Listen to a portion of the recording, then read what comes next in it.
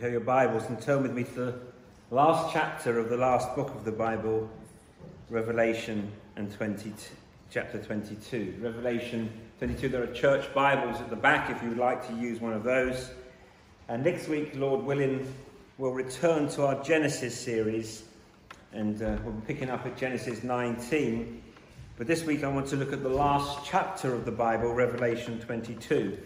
And I want you to see with me the three speakers that address us in the last chapter of God's revelation to us. You see, first of all, there is the angel who's guided John through the visions in Revelation. And the angel addresses John with instructions and commentary and explanation. That's the first voice. The second voice is John himself, Revelation 22. And John addresses us, the reader, the hearer, with explanations and exhortations. And Jesus Christ, at several points throughout the chapter, if you like, interjects or interrupts with direct address to us all who read and study God's word together. And the three voices in Revelation 22 deal with three themes. Revelation 22 is continuing from Revelation 21, where John describes the age to come. And in Revelation 22, we consider three things about the age to come. John shows us some details about the place, the new creation. And then the time. When will these things finally come? And the person. And at the centre of Revelation is not a what or a when, but a who.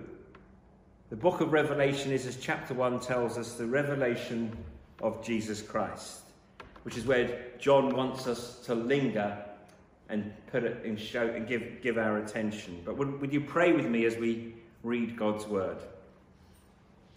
Heavenly Father, I thank you for your word. I thank you for the book of Revelation. I thank you for the riches that it brings. And Holy Spirit, help me to speak well of the person in this book, the Lord Jesus, in whose name I pray. Amen. This is God's word, Revelation 22. Then the angel showed me the river of the water of life, bright as crystal, flowing from the throne of God and of the Lamb. Through the middle of the street of the city, also on either side of the river, the tree of life with its 12 kinds of fruit, yielding its fruit each month. The leaves of the tree were for the healing of the nations. No longer will there be anything accursed, but the throne of God and of the Lamb will be in it, and his servants will worship him. They will see his face, and his name will be on their foreheads, and night will be no more. They will need no light of lamp or sun, for the Lord God will be their light, and they will reign forever and ever. And he said to me, these words are trustworthy and true, and the Lord, the God of the spirits of the prophets, has sent his angel to show his servants what must soon take place. And behold, I am coming soon. Blessed is the one who keeps the words of the prophecy of this book. I, John, am the one who heard and saw these things. And when I heard and saw them, I fell down to worship at the feet of the angel who showed them to me. But he said to me, you must not do that. I am a fellow servant with you and your brothers, the prophets, and with those who keep the words of this book. Worship God. And he said to me, do not seal up the words of the prophecy of this book, for the time is near. Let the evildoer still do evil, and the filthy still be filthy, and the righteous still do right, and the holy still be holy. Behold, I am coming soon, bringing my recompense with me to repay each one for what he has done. I am the Alpha and the Omega, the first and the last, the beginning and the end. Blessed are those who wash their robes, so that they may have right to the tree of life, that they may enter the city by the gates. Outside are the dogs and sorcerers and the sexually immoral and murderers and idolaters and everyone who loves and practices falsehood.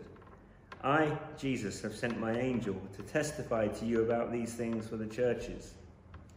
I am the root and the descendant of David, the bright morning star. The Spirit and the bride say, come. And let the one who hears say, come. And let the one who is thirsty come. Let the one who desires take the water of life without price.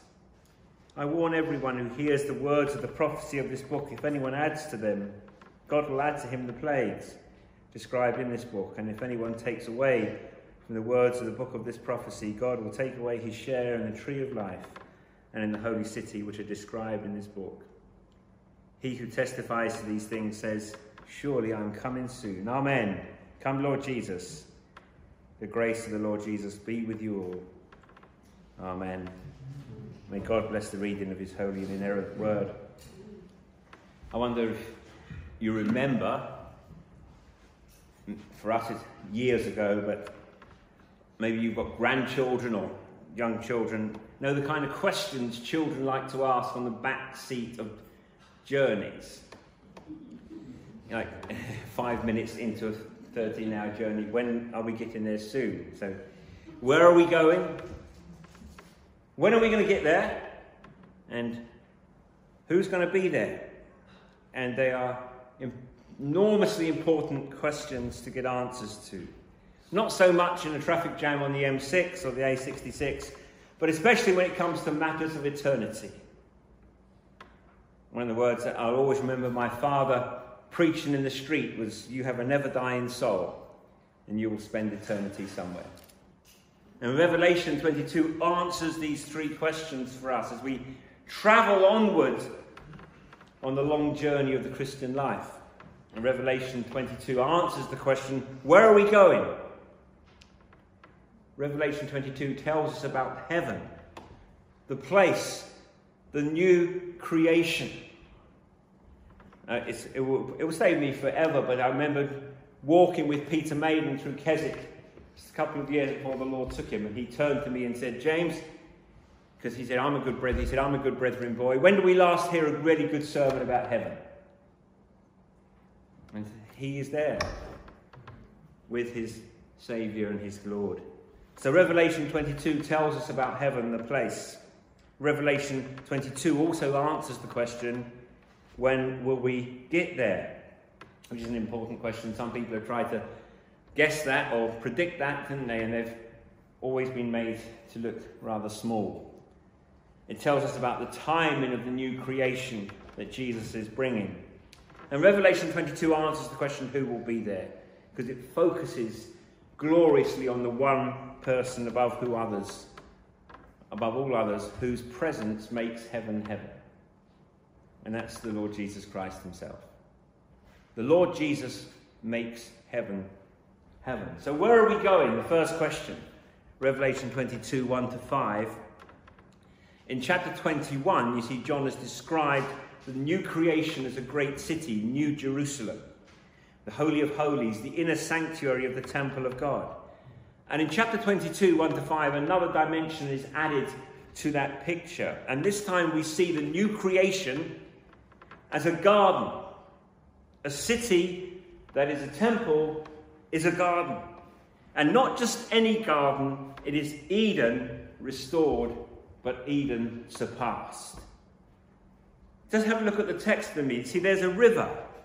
There's the river of life that's running through the middle of the street of the city from the throne of God and of the Lamb. And on either side of the river is a tree. John probably means trees of sorts, of all sorts. And he's building on the vision of Ezekiel 47, where Ezekiel saw a life-giving river flowing from the temple. And on either side of the river in Ezekiel's vision are many trees. And Ezekiel says their fruit will be for food and their leaves for healing. So Ezekiel has Eden in mind as he pictures the new creation. There is a river in Eden and the tree of life is located there.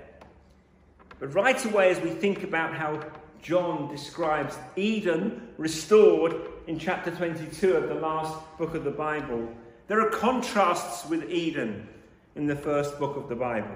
Because in Eden there is one tree of life. In the new creation there are many.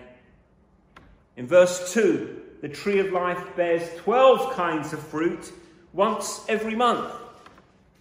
12 kinds of fruit, 12 months of the year, all year round. And the number 12 is a number that is laden with symbolism. The 12 tribes of Israel, the 12 apostles. And it's the number, the symbol for the full company of the people of God. So what we're being told, that in the new creation, the fruit of the tree of life will be an abundant supply, perfectly matching the needs of the people of God without any waste, without any remainder. All of God's redeemed will eat of the fruit of the trees of life, and the nations will find healing in its leaves. And it's a picture now of abundance, fullness and sufficiency.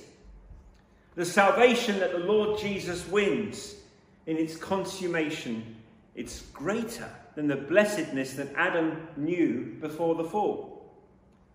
Because the Eden of Revelation 22 is greater and more glorious than the Eden of Genesis 2. The reality of the world to come surpasses the world that we have lost.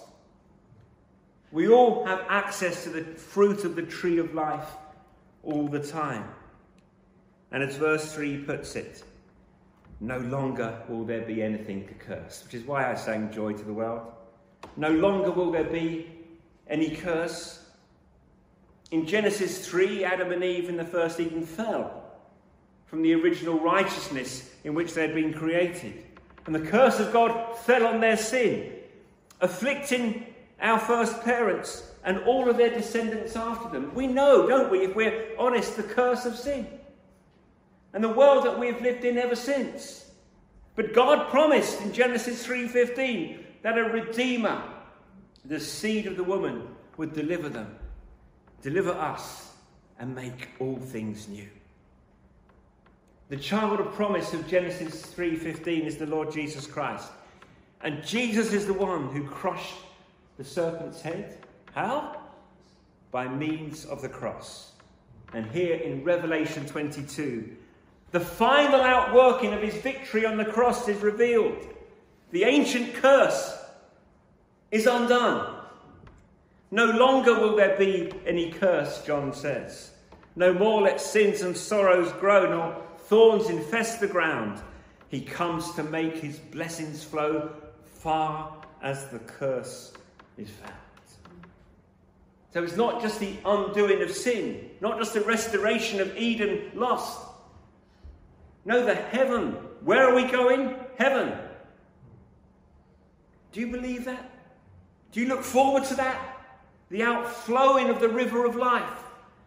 Access to the fruit of the tree of life for all. Healing for the nations. There is more grace, more blessing, more happiness. We'll know more of God. We'll have sweeter and more intimate communion with Jesus in the fullness of the Holy Spirit in the new creation than Adam ever did or ever could have had, even in the unfallen Eden of the first creation.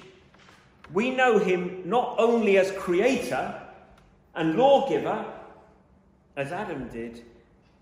Brothers and sisters, we know him as Redeemer, Saviour, as Abba Father who has adopted us.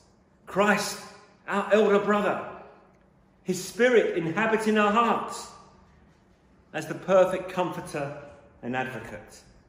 God took occasion from our sin and misery after Eden was lost to display to the world more of himself than he would have had there been no sin at all. So in Revelation 22, we see not only Eden restored, but Eden surpassed. More of God in Christ by his Spirit. More joy, more rest, more glory than Eden could ever contain. And so, verse 3, no longer will there be anything accursed, but the throne of God and of the Lamb will be in it. And his servants will worship him. They will see his face, and his name will be on their foreheads. And night shall be no more, and they will need no light of lamp or sun. The Lord God will be their light, and they will reign forever and ever. And if you look at verse 14, John points us back to the imagery of the garden Blessed are those who wash their robes, that they may have right to the tree of life, and they may enter the city by the gates. Outside are the dogs and sorcerers and the sexually immoral, and murderers and idolaters, and everyone who loves and practices falsehood. What is it that John wants us to make sure of as we contemplate the garden city of the New Jerusalem? He wants us to make sure that we have a right to belong, to enjoy its blessedness. And he tells us how we might have that right. He does not say that those who have the right to the tree of life or to enter the city by its gates have committed no sin. They're not, or that they're not guilty of those terrible things that he lists as characteristic of those who've been left outside. No, what he says is, blessed are those who wash their robes. The implication is clear. Their robes were equally filthy as those outside. It isn't that they were better, purer, cleaner, but it's that they know in their filthiness that they must come and wash and be clean. Brothers and sisters, my dear friends, has Jesus made you clean? And John is picking up of language from Revelation 7:14 when he sees God's people who washed their robes and made them white in the blood of the Lamb. And John says that is what we must make sure that we all have done if we're to have a right to the tree of life and entry into the garden city, the sanctuary temple, the New Jerusalem, the new creation. We must have our robes washed white in the blood of the Lamb. There's so many hymns we could have spent all morning singing, couldn't we? But his blood can make the foulest clean. His blood availed for me. Can you sing those words? His blood can make the foulest clean. His blood availed for me. You're not saying that you're not a sinner.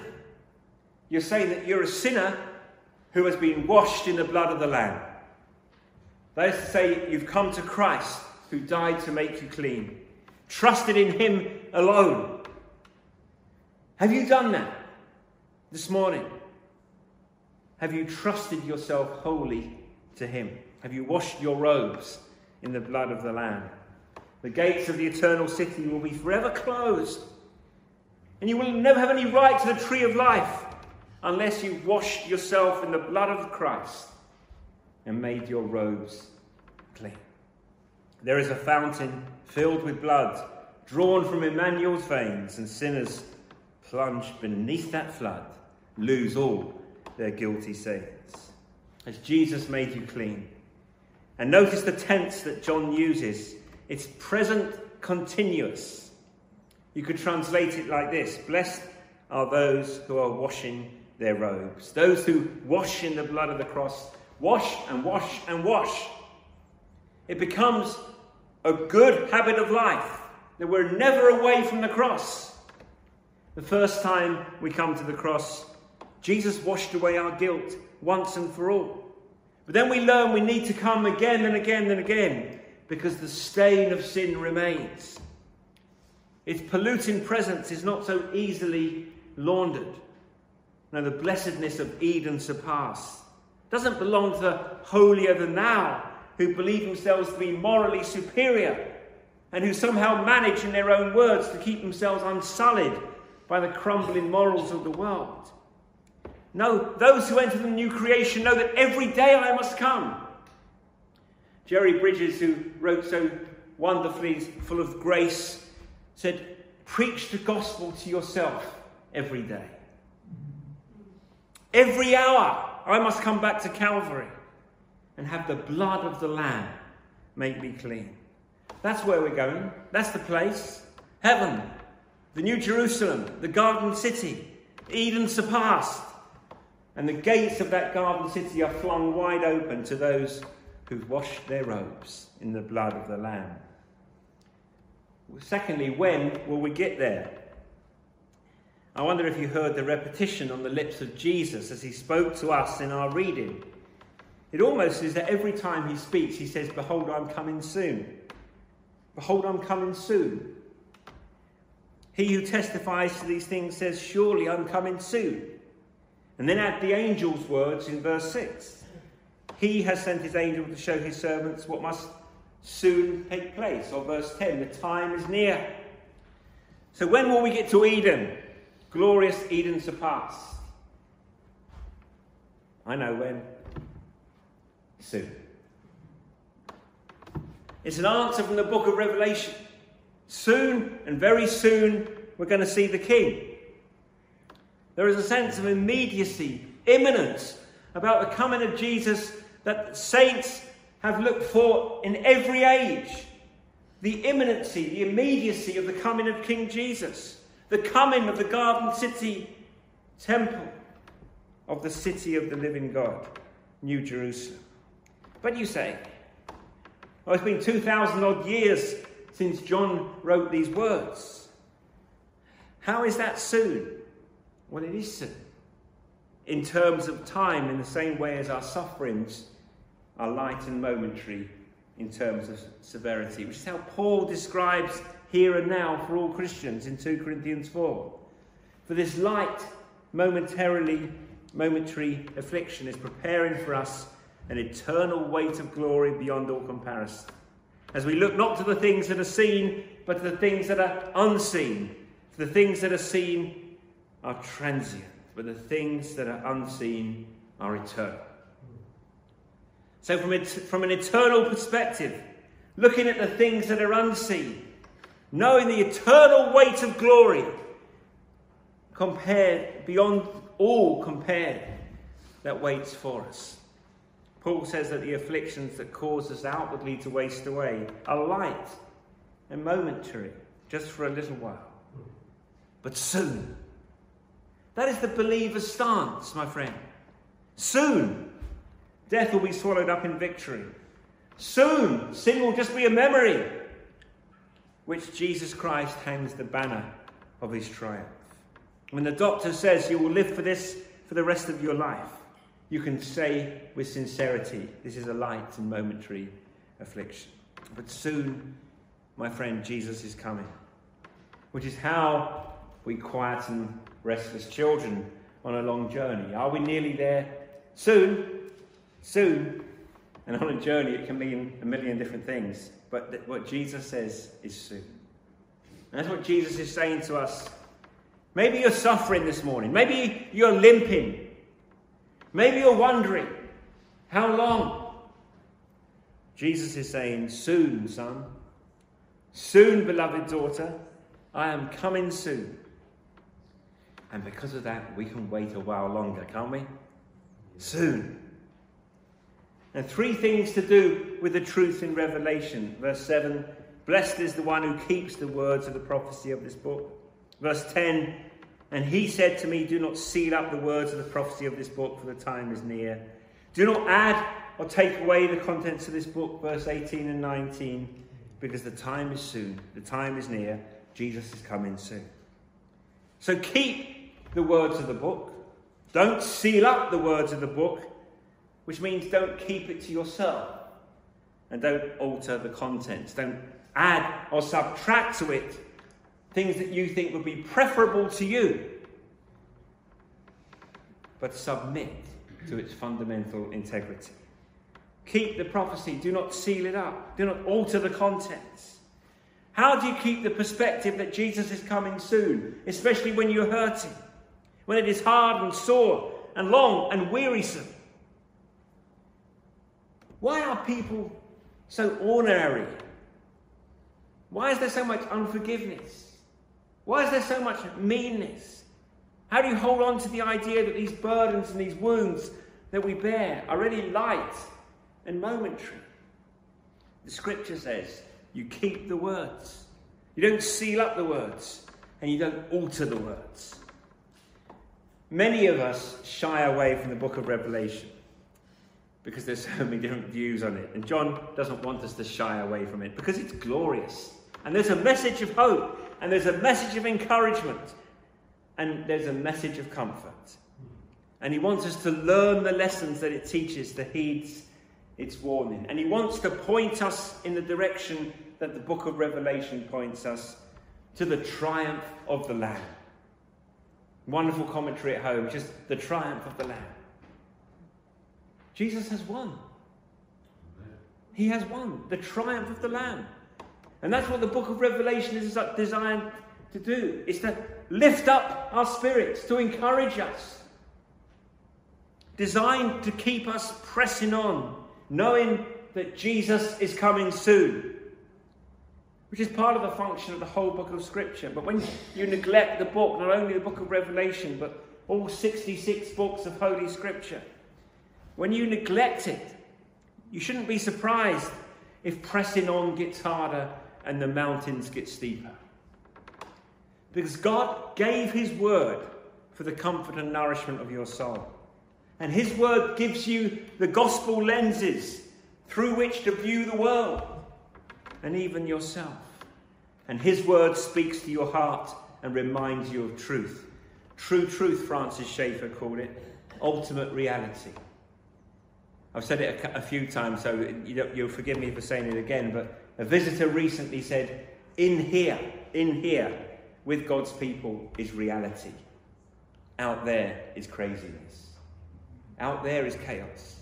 But in here is reality. Why that? Why? Because the truth of Jesus and his words. So don't neglect the book. Keep the book. Don't seal it. Proclaim the message of the book. Don't hide it. Don't change its message. No, bow before it. Embrace it. Love it. Do you love the book? Do you love the Bible? Where are we going? Eden surpassed. When are we going there? Soon. And keep your noses in the book that you might hear its reminder again and again. Soon, son. Soon, daughter. You can hold on. Soon. And who is going to be there? Jesus. And John wants to rivet our attention on Jesus. Jesus himself interrupts throughout this chapter. He interjects as John is reporting. And it's not so much that John wants to fix our eyes on Jesus, although that is true. Jesus himself demands our attention. Verse 13, I am the Alpha and the Omega, the first and the last, the beginning and the end. In chapter 1, verse 8, it was God, the Lord God Almighty, who said, I am the Alpha and the Omega. And now, Revelation 22, Jesus says, don't ever let anyone tell you that the scriptures never claim that Jesus is God. Here it is, as clear as day. The God who stands before and above time and space, the Alpha and the Omega, is identical with Jesus Christ. At first glance, these statements that Jesus makes regarding himself, the Alpha and the Omega, the first and the last, the beginning and the end, they appear to be saying essentially the same thing. To some extent, that is true. But the last line of the three is very interesting. I am the beginning and the end. And in the Greek, Jesus says, I am the arche and the teleos. The arche and the teleos. He is the arche, which means that he's not just the first in a sequence. It means he is the source and the archetype of every other in the sequence. Everything that is, everything that will be, derives its existence and takes its fundamental design in relation to God the Son, the Lord Jesus Christ. And he is the teleos, not just the conclusion, the end point, but the destiny. Darrell Johnson puts it this way, and it's very helpful. The teleos of an acorn is an oak tree, and the teleos of creation is Jesus Christ. He is our destiny. We will become like him, for we shall see him as he is. History, creation, your life, my life, is moving towards him. For of him and through him and to him are all things. To him be the glory forever and ever. He is the telos, the destiny. It is all for Jesus. And he is the bright and morning star.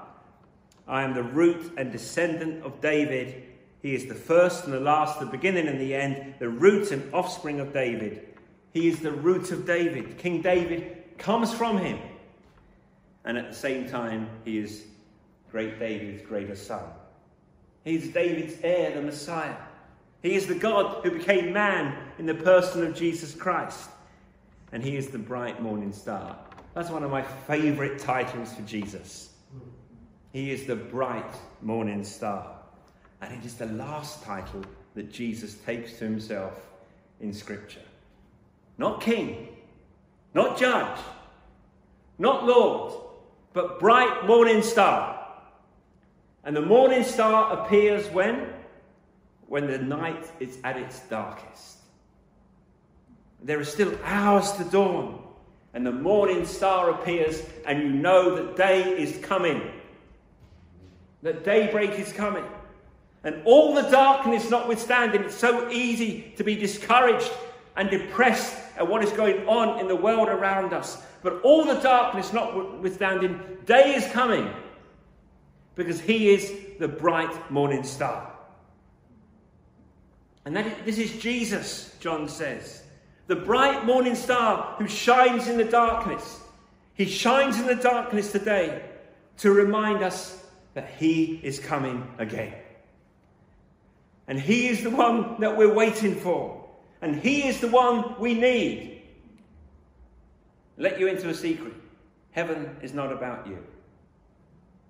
It's not about an end to suffering, although that will be gloriously true. And it's not about the glorious reunion that for certain awaits us. What is heaven? What makes heaven heaven? It's seeing Jesus. It'll be you, me, face to face with Jesus. That's what makes heaven heaven. The bliss of heaven will be the discovery that he is supremely worth it. He is worthy. The Lamb is all the glory in Emmanuel's land. His presence is what makes heaven heaven. Heaven won't be heaven because we're sinless, that'd be wonderful, or that we will have imperishable bodies, or the end of sickness and death, cancer, COVID, gone. But Jesus makes heaven heaven.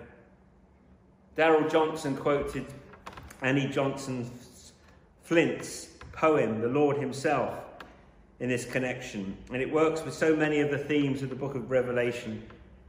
And I think it gets the point across beautifully. It is not for a sign we are watching, for wonders above and below, the pouring of vials of judgment, the sounding of trumpets of woe.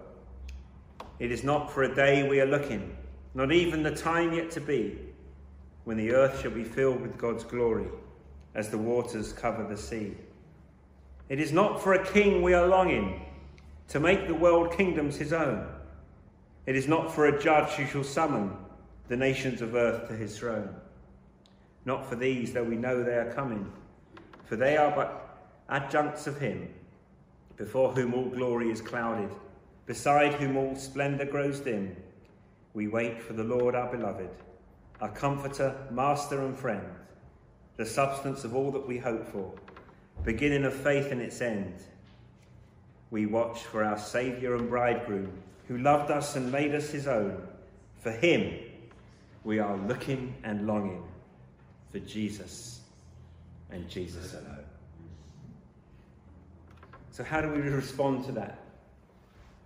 Knowing that Jesus is the telos of all things, the end, the goal, the destiny, the prize, the reward of every believer's heart. And our passage teaches us to respond. It teaches us to respond by saying, come. By saying come in two directions, by the way. And first of all, in verse 17, we are to say come to the world. To say come to our friends and neighbours. The Spirit and the bride say come. Let the one who hears say come. And let the one who is thirsty come. Let the one who desires take the water of life without price. The Holy Spirit, John says, is pleading for you to come. The bride, that is the church, cries for the world to come in its witness and preaching and proclamation. John pleads with you to come. If you are thirsty this morning, The water of life is available to you. Come without price, freely by faith in Jesus, and drink. Come to Jesus. Come and live. Remember, the time is near soon, and one day, the day of grace will be over, and all possibility of repentance will cease. The chance to come to Jesus will be gone one day. And then as verse 11 says, let the evildoer still do evil, and the filthy still be filthy, and the righteous still do right, and the holy shall still be holy. Characters and destinies will be fixed when we stand before Christ. So come, but come today. Don't come tomorrow, come today. Come knowing that the time is soon, and come and drink to the satisfaction of your soul. You are welcome. You're welcome like nowhere else. Come to Jesus. And then look at verse 20. So we're to cry to the world to come, and then we're to cry to Jesus to come. Amen. Come, Lord Jesus. Invite the world before Jesus comes, and doing it, praying for Jesus to come as you do. Plead for sinners to come to Christ, and plead with Christ to come to the world. Preach and pray, offer Christ, and cry out for heaven. Where are we going, brothers and sisters? Eden surpassed. Do you have a right to take from the fruit of the tree of life? Have you washed your robes in the blood of the Lamb? When will we be there? Soon. You can hold on. Soon. And who is going to be there? Jesus Christ the Lamb, who will be all your glory in Emmanuel's land, who will captivate your heart, will catch your breath away, and fill you with inexpressible joy, full of glory that will last for eternity. So come, while there is still time. Come, because the time is soon. Come to Jesus. Even so, come, Lord Jesus. Amen.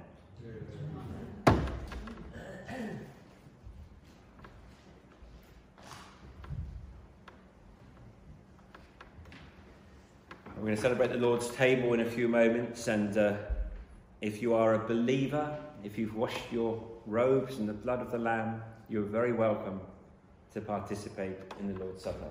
But we'll stand to sing, "There is a fountain filled with blood."